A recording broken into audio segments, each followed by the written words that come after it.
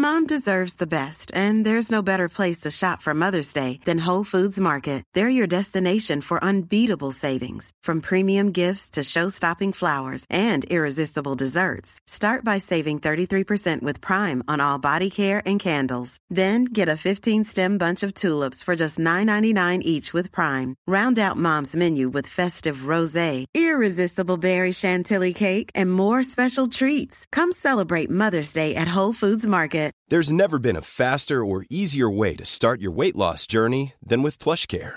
PlushCare accepts most insurance plans and gives you online access to board-certified physicians who can prescribe FDA-approved weight loss medications like Wegovy and Zepbound for those who qualify.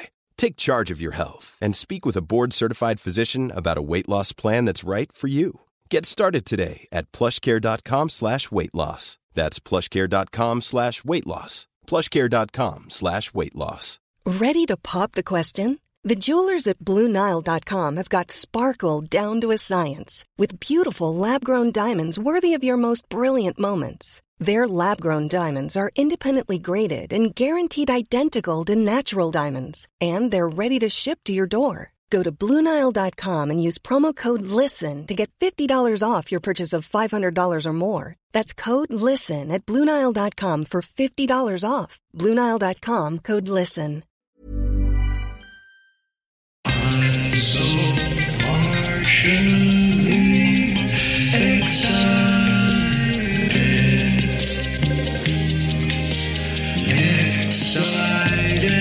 for you.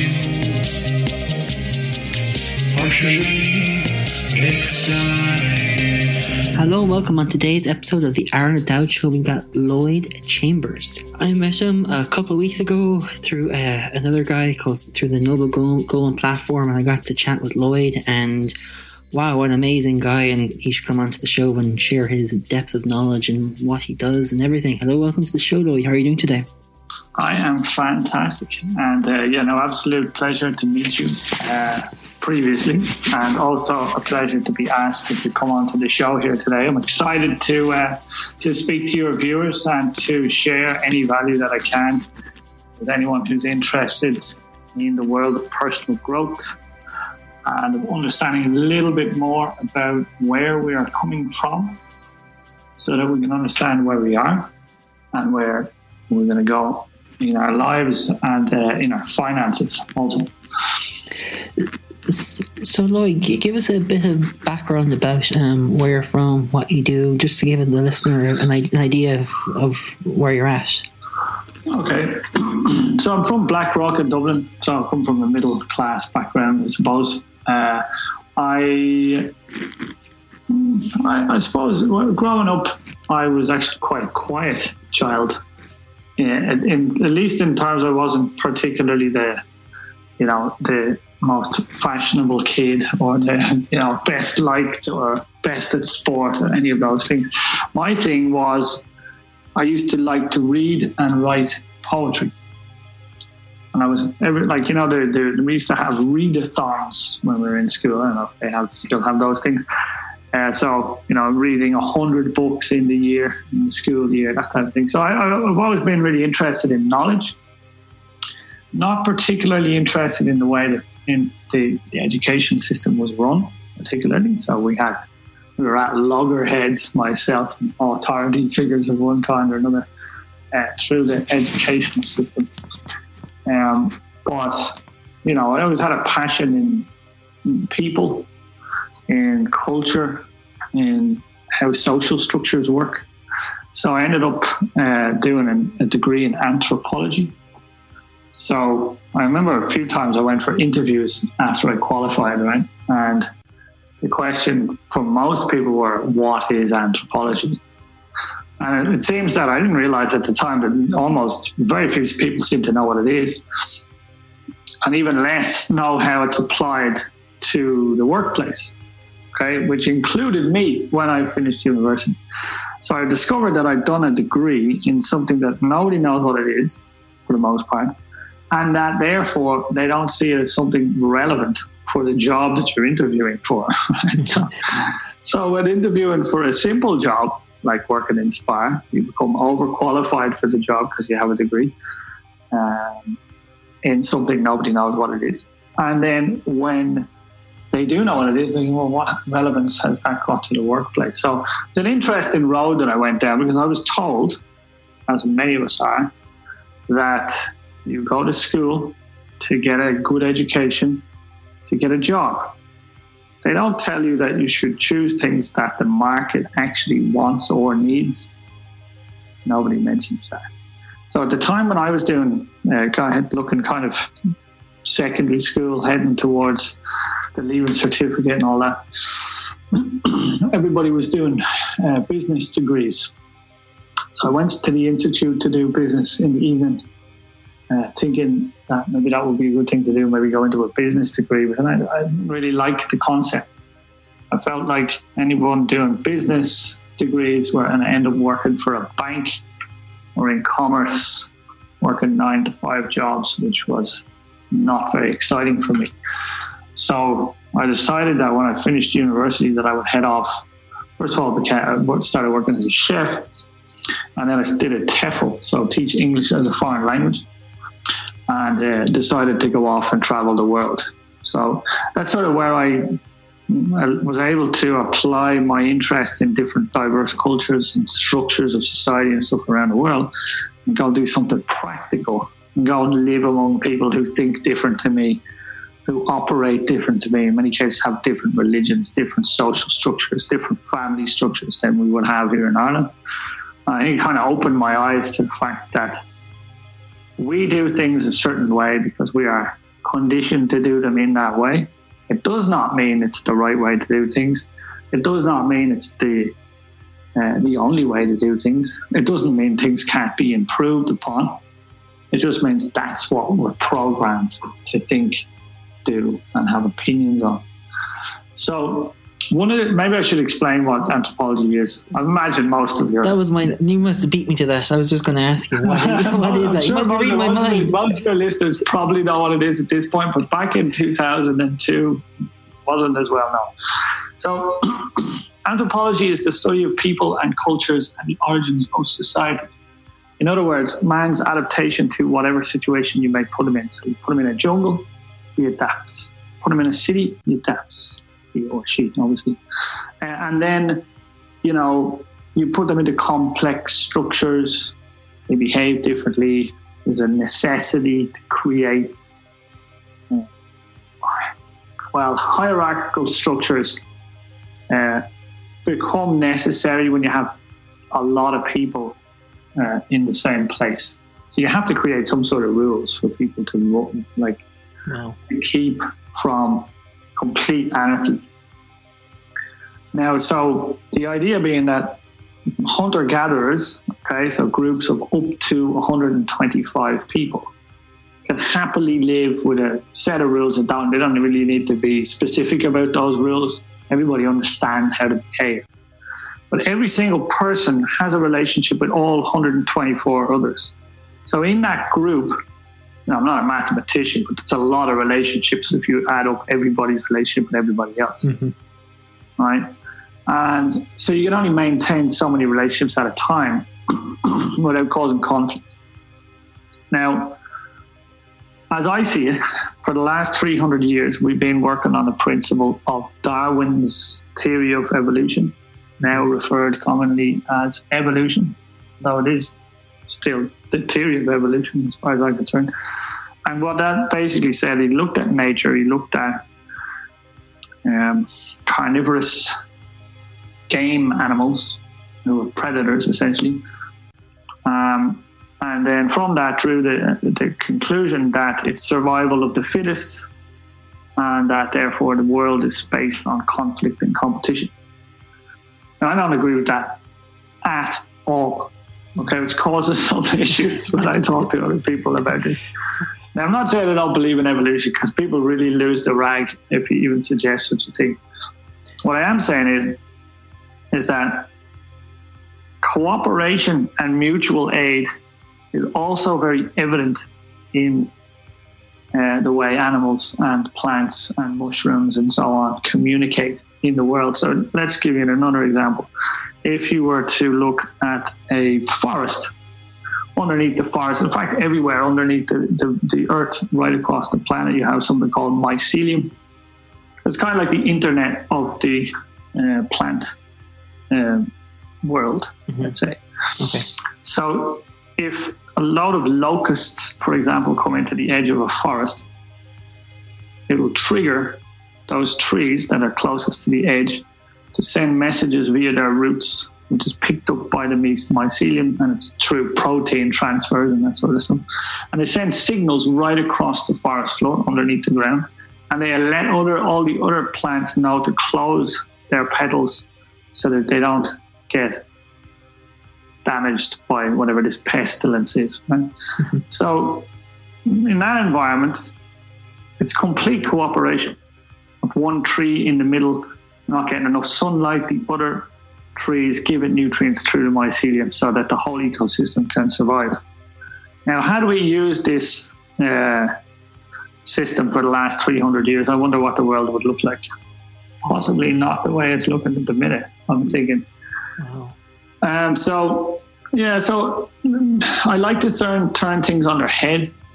Quite frankly, I've always been like that, usually not in such a constructive way as I've now decided to more recently. But for a very long time, I was traveling around the world trying to avoid any concept of the 9 to 5, just simply because I saw it as selling out in some way, and I viewed money as bad. Okay, so a lot of your listeners are likely to relate to this, because if you grew up in Ireland, even though my family are Protestant, or at least they were, although we were never baptized or anything, so it wasn't something that was being taught to us. But nonetheless, if you're in a society where primarily the education is mixed with dogma of one kind or another, from whatever religion you happen to, whatever, depends on the country that you're born into. Everybody's born into a belief system that goes right down into the language that we use about things. So you've got different paradigms that people use, such as money is the root of all. Everybody can finish it. Everybody knows the next word is evil. All right? It's lonely at the top. Everybody knows that. Right? It doesn't mean it's true. It just means that everybody can recognize that sentence, and they repeated it over and over in our society. And so we therefore distrust wealthy people because we think they're bad. So if you imagine you've got a hammer. Okay, so depending on whose hands the hammer is in, it has a different function, but it's still a tool, right? So I'll give you an analogy. Let's say you've got some nails, you've got a nice wall, let's say it's above a fireplace in a nice office or a living room or whatever, and you've got a nice picture. Now you try to put up that picture and hammer in some nails using your palm of your hand, and just see how you get on. How useful is your hand as a tool in this situation? Not great. Right? No. It's going to cause a lot of a bloody situation, at the very least. Mm-hmm. You need, or at least it's a useful tool if you have a hammer at this point, right? So you don't love the hammer, but it's very useful when you need it for a certain function. In this case, putting up a picture. Okay, so let's say you hammer in some nails, put up the picture, you have the string and everything, and it's all very nice. Now the room is more aesthetically pleasing. Now the room is more beautiful. Now there's a better flow and energy. And if you're into feng shui or any of that sort of stuff, there's a nicer flow of energy to the room because of what you've done using this hammer, which is a tool. Okay? Mm-hmm. Now you take away the wall, the painting, the nails, and all you've got in your hand is a hammer. You could very easily use that as a weapon. But it's the same hammer. So my point is that if we look at money and call it bad, we're missing the point. So money in the hands of people who are good-hearted, whose focus is on servant leadership, whose focus is on helping other people, enriching the world, looking after people who can't look after themselves, empowering people around the world to make better choices, then money is not a bad thing. It's a wonderful thing because it allows people more choices. So I'll give you an example. You go through a town, there's been a tornado, the town's destroyed. If you haven't got a shekel in your pocket, you can do nothing about it. Let's say you go out and you want to raise the money. Nobody knows you. You don't know how to raise money, okay? you can't help those people no matter how much your heart tells you you'd love to help them. Okay? You have learned that money is a tool to do good things or bad things, depending on the type of person you are. And you go through that town and you have the money to resolve it. And you go, look, don't worry. First thing we're going to do is let's get the school back up and running. Let me take care of everybody, or let's put a plan in place for everybody to start helping themselves. And you can suddenly are in a position where you can help that situation, whereas you couldn't have if you didn't have access to any capital. So in that situation, you've used your understanding that money is a tool to go after it for the purpose of enriching the lives of others and to give you options to be able to help people. Right? But if you think money's bad, you're never going to go after it. In which case, you're one of the people standing in the queue going, it's everybody else's fault except my fault, right? Yeah. So if you don't take responsibility for where you are at, you're going nowhere good. You can just be angry and be defiant and play the blame game, or just be completely apathetic and say, oh, well, it's all going to hell anyway. Or you can start to take responsibility for where you're at, look at forgiveness, right? Start forgiving yourself for doing silly things in the past, get over it, don't give yourself a hard time, start moving towards cooperation and collaboration. Suddenly we have a totally different model of the world where we're all moving in the right direction and we're all excited to be here. We got something important to do and we're making an impact, positive impact. And you can't do that without access to wealth. So whether it's your wealth or whether you're raising the money, you can't do it without the wealth, because wealth just allows you to have more options. Mm-hmm. Okay? Now, I appreciate in the Instagram generation, people are using that money to go and drive around on speed boats and throwing money out of cars and all this sort of nonsense. But nonetheless, well, so what? If that's what they want to do, that's their own business. They're the ones who earn it. So rather than looking at them saying, oh, you shouldn't have that, it's your fault and I'm not in a good situation. No, it's not. It may not be your fault that you are where you are, but it's definitely your problem. So I don't mean you, obviously. I mean, like, whoever's listening, right? Yeah. So where you're at in life is it's your problem. You've got to solve it. So you can't solve it by looking around pointing fingers, telling everyone else it's their fault. You've got to take responsibility, and that's how we move forward, right?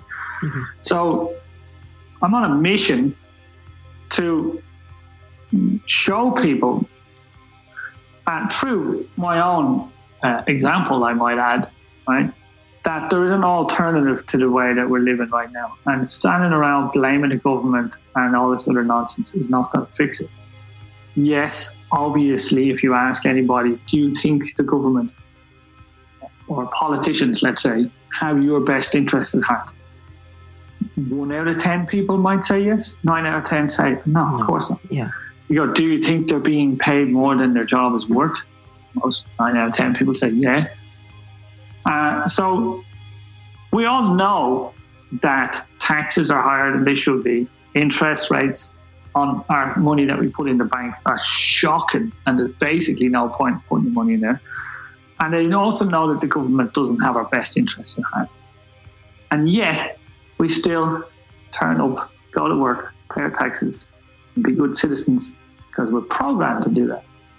So instead of giving out and complaining about everything, why should we look at other alternatives so that we can find ways to generate revenue through other ways other than selling our time in exchange for money? So one of the things we talk about in this Noble Goldman, this mastermind that we are both a part of, and that you kind of touched on earlier, is there are 3 ways that wealth creation is done in the world. Doesn't matter.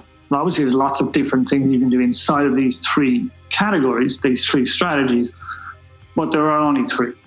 Okay, the first is, and it depends on what it is that you invest. Okay, so the first one, you don't invest, you sell. Okay, so it's called M1 strategy. You sell your time in exchange for a monetary reimbursement. So sell your time for money. Okay, it's called a job. Everybody's probably heard of it. So that's great. That's what 150 years ago factories needed workers. which is what our schooling system is designed to create workers. It's not designed to create entrepreneurs or free people. And 96% of the world do this. 95, 96, give or take, right? They earn only 1% of the wealth on the planet. Now, I'm no mathematician, but if most of the people are doing it and they're earning a tiny part of the wealth created, that's clearly not effective. And then why are we doing it? And so do we oftentimes actually question why you got to go to work, to school and get a job to pay your taxes and retire? Well, why would you do that? Like, retirement is the worst case scenario. What is it, 270 something a week? How are you going to live on that? Wow, yeah. I mean, like, this is ridiculous. Like, and so the pensions are also being depleted. So now when we pay our income tax, it's going to pay off people who are retiring, of which there are going to be more and more, because apparently even though our health system's in a mess, there's more people living longer, life expectancy's going up, etc. How is that system meant to work for anybody? It's not. And so that's pretty obvious when you step out of it, but not so easy to understand when you're in it. Because I obviously had a job. I eventually got a 9-to-5 job under duress. and I realized that it was not something that I wanted to do, that I went there because they were paying me quite well for the work that I was doing. I had more money than I really needed, as long as I didn't have any responsibilities. So at the time I was single, didn't have any kids. So for me, a job for 32 grand a year was doable. But you add in a child, increasing rents and things like that, suddenly that's no longer viable, right? So, and then over time, you're likely to have more children, right? For the most part. Now, and more dependence and more responsibilities, and a car, maybe someone wants another car, and, they want a holiday home or one of these other things, and suddenly there's all these liabilities everywhere. Money's gone out of your account every month to pay for these things you don't really need, and then your wages don't go up very much. How did you get from a guy who was running away from a job and then into a 9-to-5 job? Well, okay, so basically I didn't want to do a 9-to-5 job because I didn't like the thought of sitting in one place and anybody telling me what to do. Basically, that's the very simplistic explanation. So when I got to a certain age, I don't know what age it would have been, maybe 30 or so, I said, at this point, I just want a job with a guarantee. Because from 28 until about 32, I started. Let me rewind a little bit. So 2008 happened. That's what changed it for me. So I was traveling around the world. I think I was in Spain at the time. I was living in Barcelona. Everything's going great. The world economy falls apart. Casual jobs, let's say, or jobs you just pick up a job here or there, or do something to tick you over, bring some money in, started to dry up. Spain, even now, there's not that much work there. So you can imagine what it was like just after the crash in 2008, right? Mm-hmm. There's no more work. And the work that people did have was, the price it was dropped that they were being paid. So I was like, as of somebody who's not from there, who probably wouldn't be going to local places and my cost of living was a little bit higher, I was like, nah, this isn't going to work for me. So I moved back to Ireland. I had to move back to the family house because I hadn't made any plans for my future at that point. And there was no work in Ireland either. So I went for an interview where they talked about opportunity rather than guarantees. And I was immediately suspicious at the time.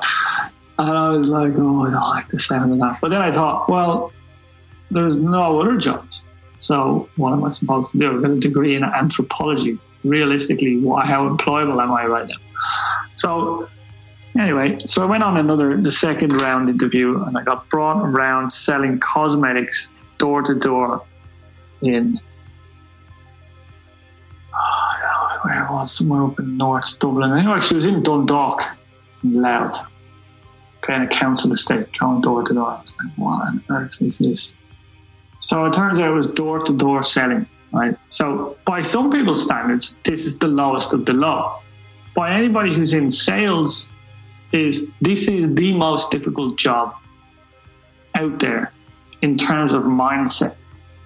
So it's like a baptism of fire. So if you ask anybody in the sales environment, if you tell them that you've been doing door to door and were successful at it, they'll give you a job straight away, because they know you have what it takes mentally to deal with rejection all day, every day, weeks and months and years on end, which would give you a fairly thick skin. So that being said, I started in that company, and they had a sort of business development program, I suppose. And 8 months later, I was running my own office with 25 people in it. And I got given an office to run down in Waterford City. That went very well. Making lots of money, but working crazy hours. And then my partner at the time, she said to me, I read this book, or maybe she saw the movie called The Secret. All right. To give you an idea where my mind was at the time, I was like, that sounds like a load of nonsense. Right? So my idea was to do well in life because of my opinion that I held, which was an opinion about how money is made, and that the only way to make money is by hard work, by pushing yourself, by struggle, by strife, by, elbow grease kind of thing. That I didn't believe there was anything called the law of attraction. I didn't believe that you bring about what you think about. I didn't believe any of that stuff. I thought it was complete garbage. So I wasn't very elevated in my consciousness, let's say. Does that make sense? It does, yeah. So I moved in and opened an office in Leeds, and then I opened another office up in Stockton-on-Tees, up in Teesside in north-east of England for a couple of years. And then I moved back to Ireland, ran a hair extension wholesale business as a managing director. I worked in my father's business, the marketing manager, and all these other things. And eventually I said, you know what? I can't work for my family. I love them, but I just can't do it.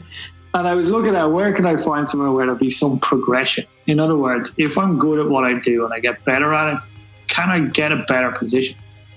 Is it a company that has a bit more scope? And a family business oftentimes doesn't have that. This is why it's not attractive for a second or third or fourth child to go into a family business, because what are they going to get out of it? Right? Mm-hmm. So anyway, I got a job.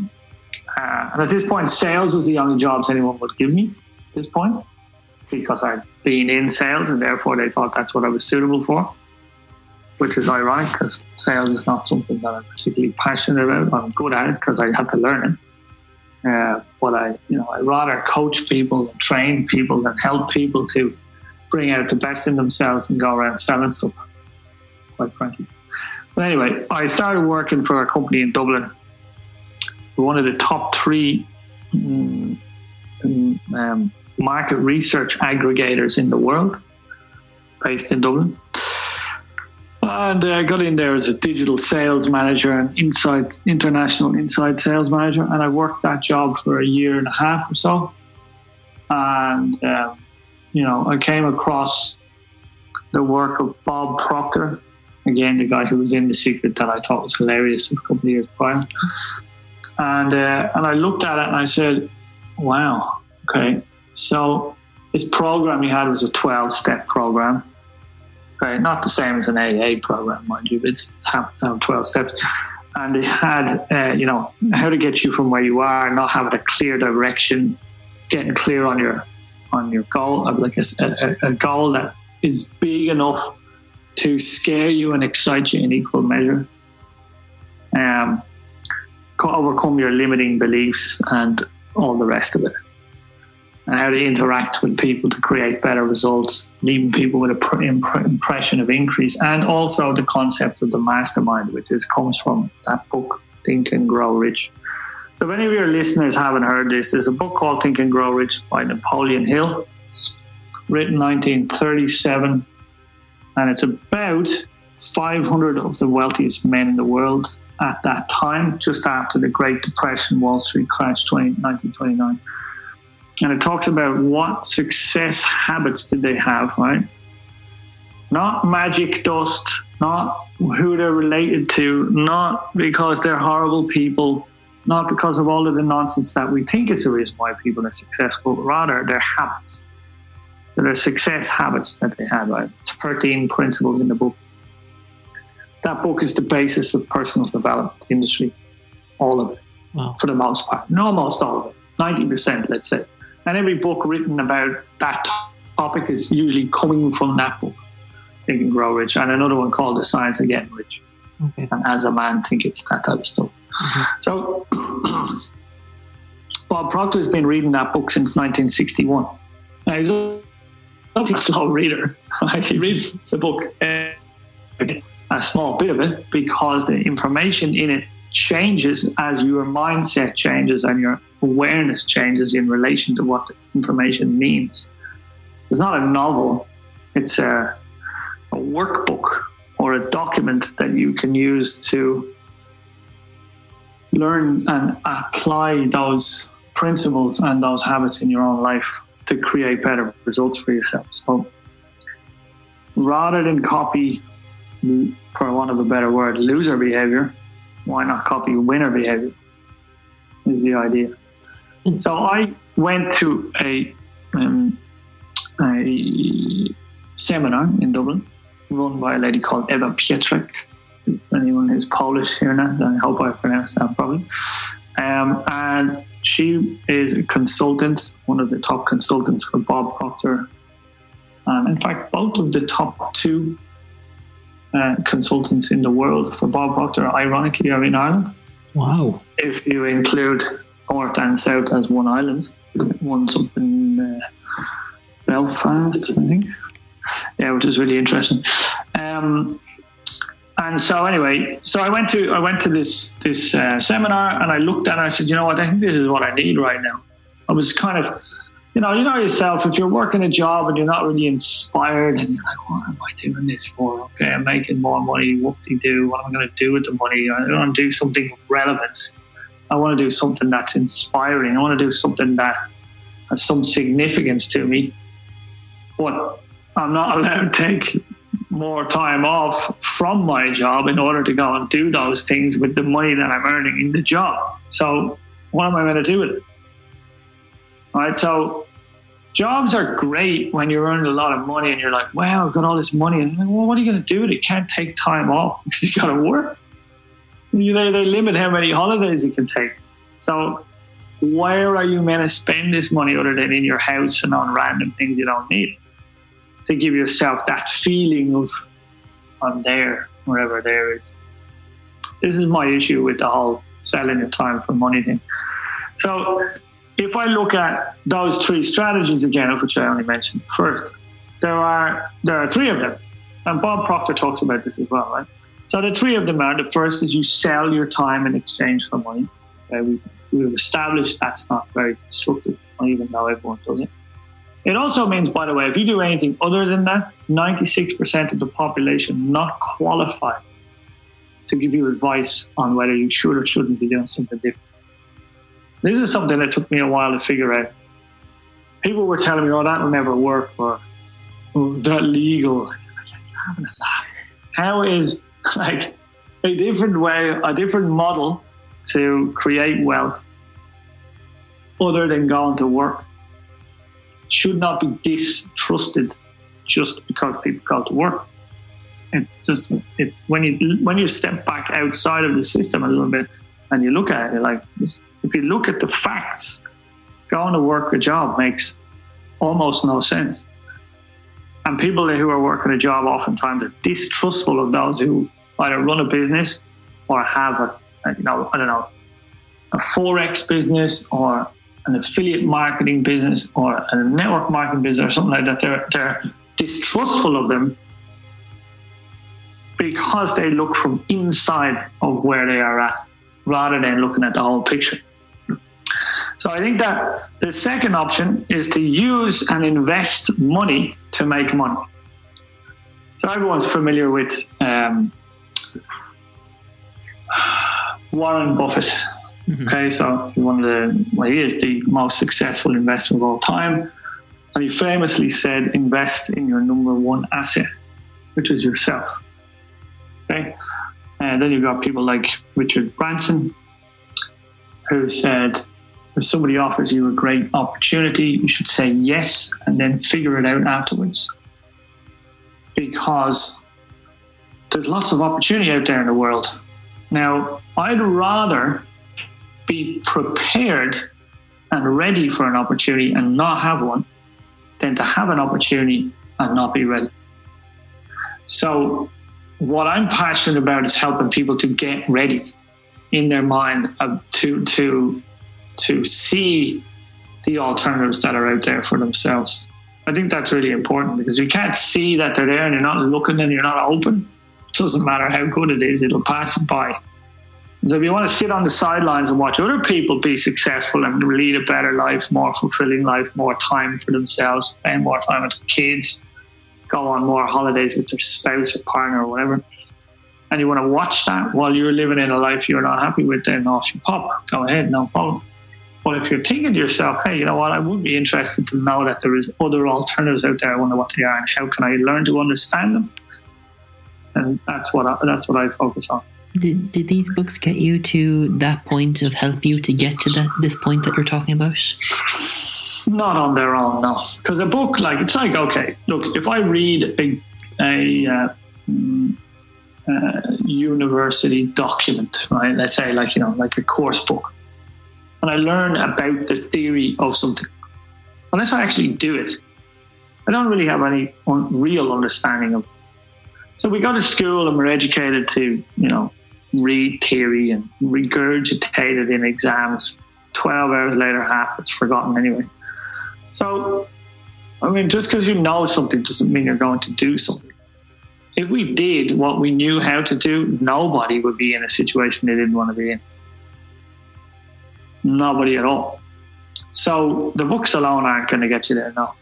What you need is to be around a group of like-minded people. So I'll give you an example. If you're looking around right now and all of the people around you are working a job and are, get paid on a Friday and are broke by Sunday, and they give out about the government and they complain about taxes and they cause strife and drama with the people around them because they're not happy in their own selves. If that's what you're seeing every day, that's what you're going to get reflected in your own life. End of story. The law of association. That's not anybody's fault, but it is their problem, right? So, and it's also your problem if that's the environment that you're in, right? So like I said, 96% of the world are going to work for a job. And so you're surrounded by 95% of the people around you are going to be doing that, right? And you've noticed that the other 5% tend to hang around with one another. Why? Because then they don't have to listen to those types of conversations that they would perceive to be negative, talking about why things can't be done and why everything's hard and I can't afford it and I can't do this and I can't do that and I'll try what?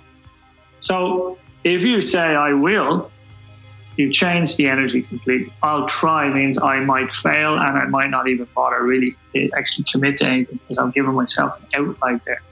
So you got to surround yourself with the right people. So if you're surrounding yourself with people who are investing heavily in their number one asset, which is themselves, and they are around this type of information, they're looking for ways to be better, to have more value that they can share with other people, to make more of an impact in the world in a positive way, you are going to get better. Just by association. So if you're also then studying the same stuff, you're discussing it with people who actually understand it, and you're in that whole process, like in the mastermind, I suppose. Not only there, but like they're just groups of people who have a shared interest and shared like-mind kind of attitude. Then you're going to see marked improvements in where you're at in life. So I don't think reading the books alone is enough. Coming back to those three strategies. The first, as we've discussed, is excelling your time for money. The second is investing money to make money. Now, that's great if you know what you were doing. So most people don't have a financial education. They don't like risk because they're taught to fear risk. They think that money is bad, and therefore, generating money in the market somehow is dangerous and scary. And, words like that we use to stop ourselves from doing what we might like to do, which is a learned behavior, by the way, is that we don't go and do that. So what people might do is they might save up a few quid or euros or whatever over the months and perhaps years, right? They get a little nest egg aside, and their partner wants to spend it on a down payment on a house. They go, no, I got a better idea. Let's go and do some trading.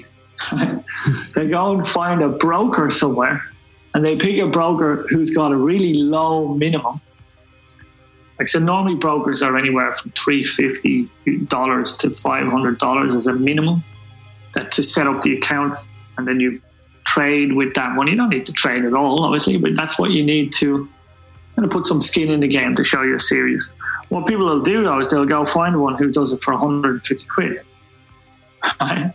Which is not to be trusted, not accredited, not authorized, no checks and balances. And even if they make money, they never see it. These people disappear. So this is what most people do. So then they run back to their first strategy and go, that's not for me. It didn't work. But what they didn't do is talk to people who know what they're doing. Find a group of people who actually have that information. There's lots of courses and programs you can do to learn Forex. I just started doing it a couple of days ago, literally a few days ago. And my girlfriend also joined it with me to like a training program for Forex. And she's already doing trades downstairs right now. While I'm up here talking to you, instead of looking at Instagram, is what she might have been looking at. Instead, now she's doing trades and she's making a profit on day 2. Now, it's in cents and euros, but it's not because she's betting with cents, right? She's not betting with euros, she's betting with cents until she can develop an understanding while, going through the training and understanding how the market works and stuff. And to me, I don't really get it, but it's okay if I don't get it. I've got a training system so I can learn it. So my understanding is this: if you have a rudimentary understanding of anything, you can learn it and become an expert at it. And I believe we can have a rudimentary understanding of almost anything. So rather than saying that's not for me because I'm not smart, I'm not this, I'm not that, which is total garbage, we just simply need to know that there are alternatives that we could pursue should we want to. And when we made the decision that we want to, then we go look for people who have success doing just that. And we find people that we can trust, who are like-minded, who have our interests at heart as well as their own, and are willing and open to working collaboratively with us to succeed in whatever it is we want to do. That's how you leverage the second strategy. Okay? The third strategy is something called multiple streams of income. And you might say, well, okay, but the first and second is a stream of income. And yes, it is. The difference is what do you invest? So the first one, you sell your time for money. The second one, you invest money to make money. The third, you invest your time to make money. And I said, well, how does that work? So you invest your time to learn a skill or a talent.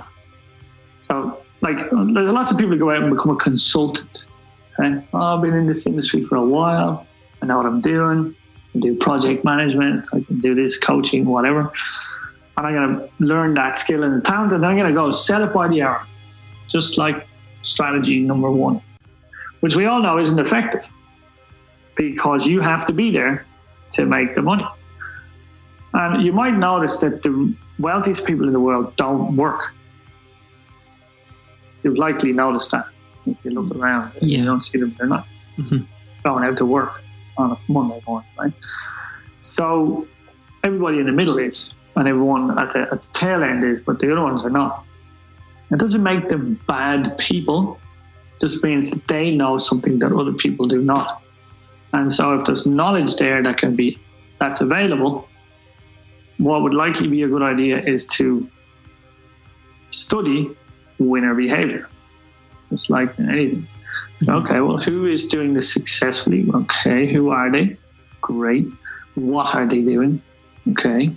How are they doing what they are doing?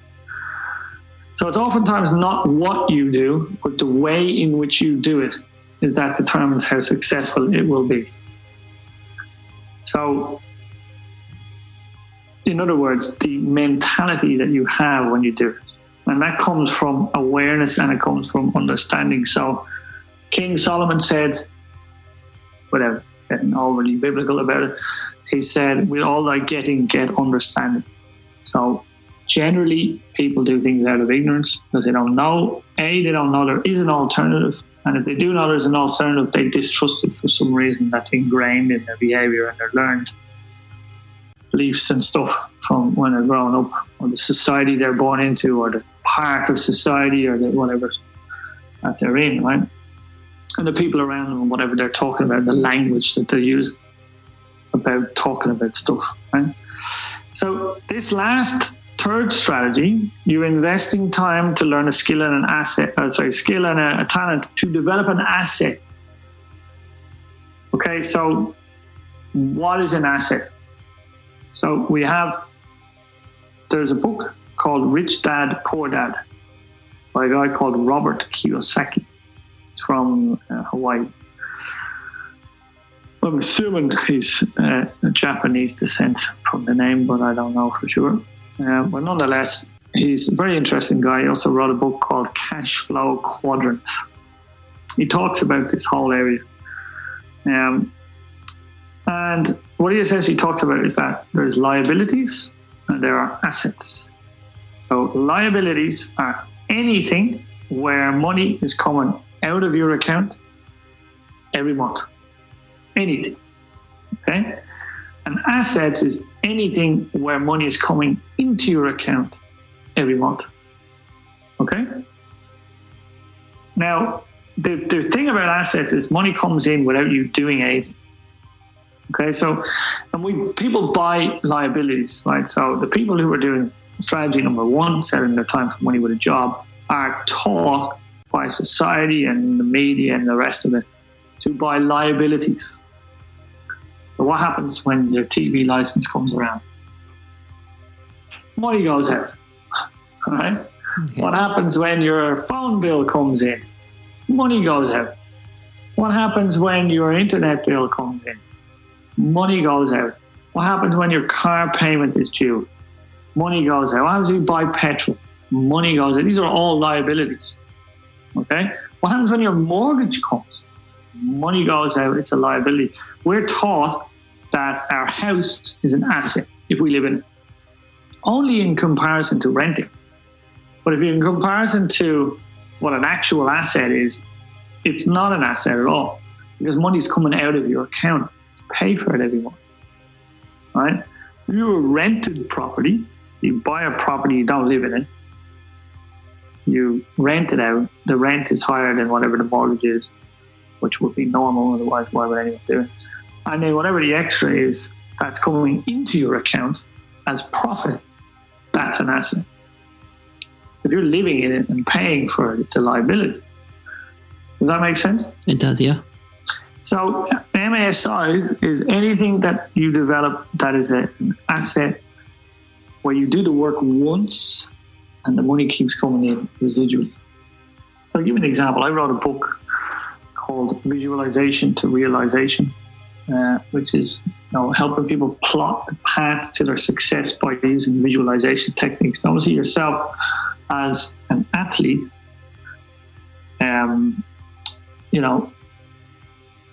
Well, perhaps not as a visually impaired athlete. I don't know how that works, to be quite honest, so I can't comment on that. But just in the more general terms, as athletes tend to visualize their success before it happens. Right, so visually they run the race or they compete in the race and they do it in their mind first. So a lot of that training is psychological. So people who are like, let's say, running a marathon, everybody hits the wall at 22 kilometers or whatever it is, 20 miles, they hit the wall. The only thing that gets you through there is not your body, it's your mind. Right? And so they visually and prepare themselves for that. You get people like Oprah and Tony Robbins who talk about the power of visualization. You get that lady, I don't know her name, who created Spanx. She was 15 years old when she first said to herself, I'm going to be sitting in front of Oprah as a billionaire. This is 5 years before she even had the idea of Spanx. And 10 years later, 25 years old, youngest female billionaire, sitting in front of Oprah. Right? You have Conor McGregor, although recently defamed a little bit. Well, we won't go into too much detail there, but he talked about you see it, you visualize it, you say it, and you do it. That's it. And so that's how success is done right across the board. And so that's what I focus on doing right now. That book, myself and my business partner, Jackie Carroll, we co-wrote the book. Bob Proctor, who, quite if you remember years back, I didn't even believe The Secret was a real thing, kindly wrote the foreword for the book, which is interesting because he hasn't written foreword for anybody in 15 years. So it's pretty sweet. Amazing. But that book is an asset because we paid, it cost money to get it to print, cost money to, it took time that we invested with our skill and talent to write the book and all that stuff. But the book has been written. So a year ago or more, we spent 3.5 months, 4 months writing the book. We spent some money to get it to print and all that stuff, nice cover and all the rest of it. But now every time that sells, there's a profit margin. All right, so that's an asset that it'll sell forever. And likely a lot of your listeners, well, not likely, but quite possibly might want to read it. So let's say anybody here clicks on the link on Amazon, and we'll likely put the links in as well. And they'll click on it and they'll buy the book. Right? It'll get delivered to their door. They're happy. They've got a book that they're going to get a lot of value from. They apply the principles. Their life will improve if they apply them consistently. And some portion of that profit goes to paying off the initial cost. But when that's paid off, that's revenue, residual passive income that will come in forever. So that's an asset. Does that make sense? It makes complete sense. So we're not taught to create assets. Now, to be fair, most people don't make money off books. That's not the point. Books have various different reasons, like social leverage and all these other things, social proof and things like that. But nonetheless, I also have a course that I bring people through, showing them how to find their life's purpose, how to visualize, how to make proper vision boards, how to make it real for yourself, and all these other things that we do with our clients. And this is also an asset. So we did the work, we created the videos, we've done all that, and we obviously bring people through a process. We support them via email and all that, and once a week call and stuff. But it's 1 hour a week to cook 20 people on the call. And so that's an asset. Okay, so that's how wealth is created. Okay, does that make me billions of euros? No, obviously not. That's not why I did it. But the point is that when you create assets, they continue to pay long after the work is done. Does that make sense? Yeah, it does. So you asked me a question before we came on here about how does the mastermind relate to all of these things. So this is part of what we teach in this mastermind community. This is part of what's being, to be successful in entrepreneurship, the only thing you need to know is you need to know how. And you need to be around people who are also entrepreneurial and are learning how. If you're expecting to be successful as an entrepreneur in isolation, there's a very, very, very slim chance you will make it on your own, but most likely not. And that's not because you don't have the capabilities and you're not incredible and you're not talented and all the rest of it, but because you need a team. So whether it's just me, like we got the book out there, obviously we needed an editor. You can't write a book, no matter how good you are at writing. You need an editor. You need a publisher. You need some tools. You need a proofreader. Those types of things. You need someone who knows how to make covers. And you need to go through design process with a team. You can't do it on your own. And there's no reason for you to do it on your own anyway, because collaboratively people work better anyway. You get a better product because people have different skill sets. Whereas if you go into a business, everybody is hired for a different position. They're not all hired for the same position. It'd be ridiculous. So that's the way all business works. So what we do in the mastermind is we collaboratively work together with like-minded people who share the same goal of freeing up their time and developing extra additional income streams so that they can spend their time on something relevant. For some people, it's spending time with their family so that they can spend less time going to and from work to do stuff they're not that excited about. People that will likely have their job up if they pass away quicker than their obituary will be in the newspaper. That's unfortunate. I know it sounds a bit harsh, but that's just the way it is, because the role needs to be done in a team, and if somebody's not there to do it, they need to replace and get a replacement. So you wouldn't play a football match and go, oh, that lad had to come off because he hurt his foot, but we like him, so we're not going to put on a substitute. This is ridiculous. Yeah. So that's the way teams work, organizations work. So what we're doing in the mastermind is teaching people how to be the CEO of their own company, their own organization, and developing the skill sets necessary to leverage multiple streams of income. And that's what we're about. And that's what I'm passionate about. We are where we are simply because we can't see any further. That's it. It's as simple as that. And the reason why we are where we are is the result of the thoughts, actions, beliefs, and decisions we've made over the last 5 years. So thankfully, in the last 5 years, I've made some significantly better decisions than I made in any of the years prior to that, because my life was a bloody mess. Quite a significant period of it. So not like overly messy, but pretty messy. Right? Like an 8 out of 10 messy, right? So my life in the last 5 years is completely transformed by not just coming into contact with this material, but also living it, breathing it, doing all that stuff. So if there's anything to take away from this, which I'm hoping there's at least some bits and pieces that people will take away, is that you can be, do, and have anything you want if you are willing, open and willing to learn a better way. If you're not, give it no more consideration and continue doing what you're doing.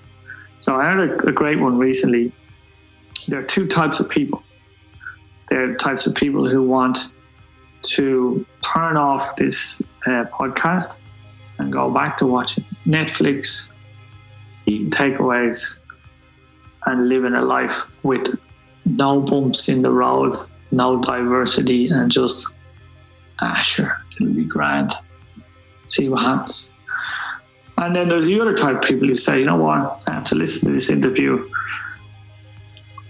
I'm not fully sure as to what all that meant, but I am open and receptive to looking at another way of living my life with no expectation, but simply that I would like to learn what it is that I don't know, because we do not know what we do not know. And anybody who tells me that, oh, I know this, I know that, you immediately limit yourself by saying, I know that. So I may know some stuff, and that's great. It took a while for me to learn it. It wasn't fast to process by any means. I'm not the sharpest person out there. I wasn't the top of the class or any of that. Definitely wasn't the bottom of the class, but I know loads of people who are successful in business who, if you talk to them about anything other than what they do, not much of a conversation going on. So it's not a requirement for people to be supersonic sharp to be able to lead a better life. It's just not a requirement. You might have been told that, but it's total garbage. So I would encourage you, if any of this stuff is of interest and makes sense and has piqued your curiosity in some way, shape or form, then you should reach out. I'll be happy to have a chat with you. I'll reach out to Aaron. I'm sure Aaron will pop up my social media stuff, contacts, links to the book, all this sort of stuff. And you're welcome to come talk to me. Lloyd, I just want to say thank you so much for coming to the show, man, and sharing what you guys shared. It's been a fabulous conversation. Wow, you're a wealth of knowledge. Well, it was a while coming, so I think I've earned it over time. But yeah, no, I appreciate that, and it is my pleasure to share. And I've always, I've always wanted to know things so that I can share them with other people. And really, if you go and learn a lot of stuff and you don't share it with anybody, what's the point? So I do definitely believe that if you are doing well, you should reach the hand down and help other people see a little bit of what the view looks like. I'm so partially excited.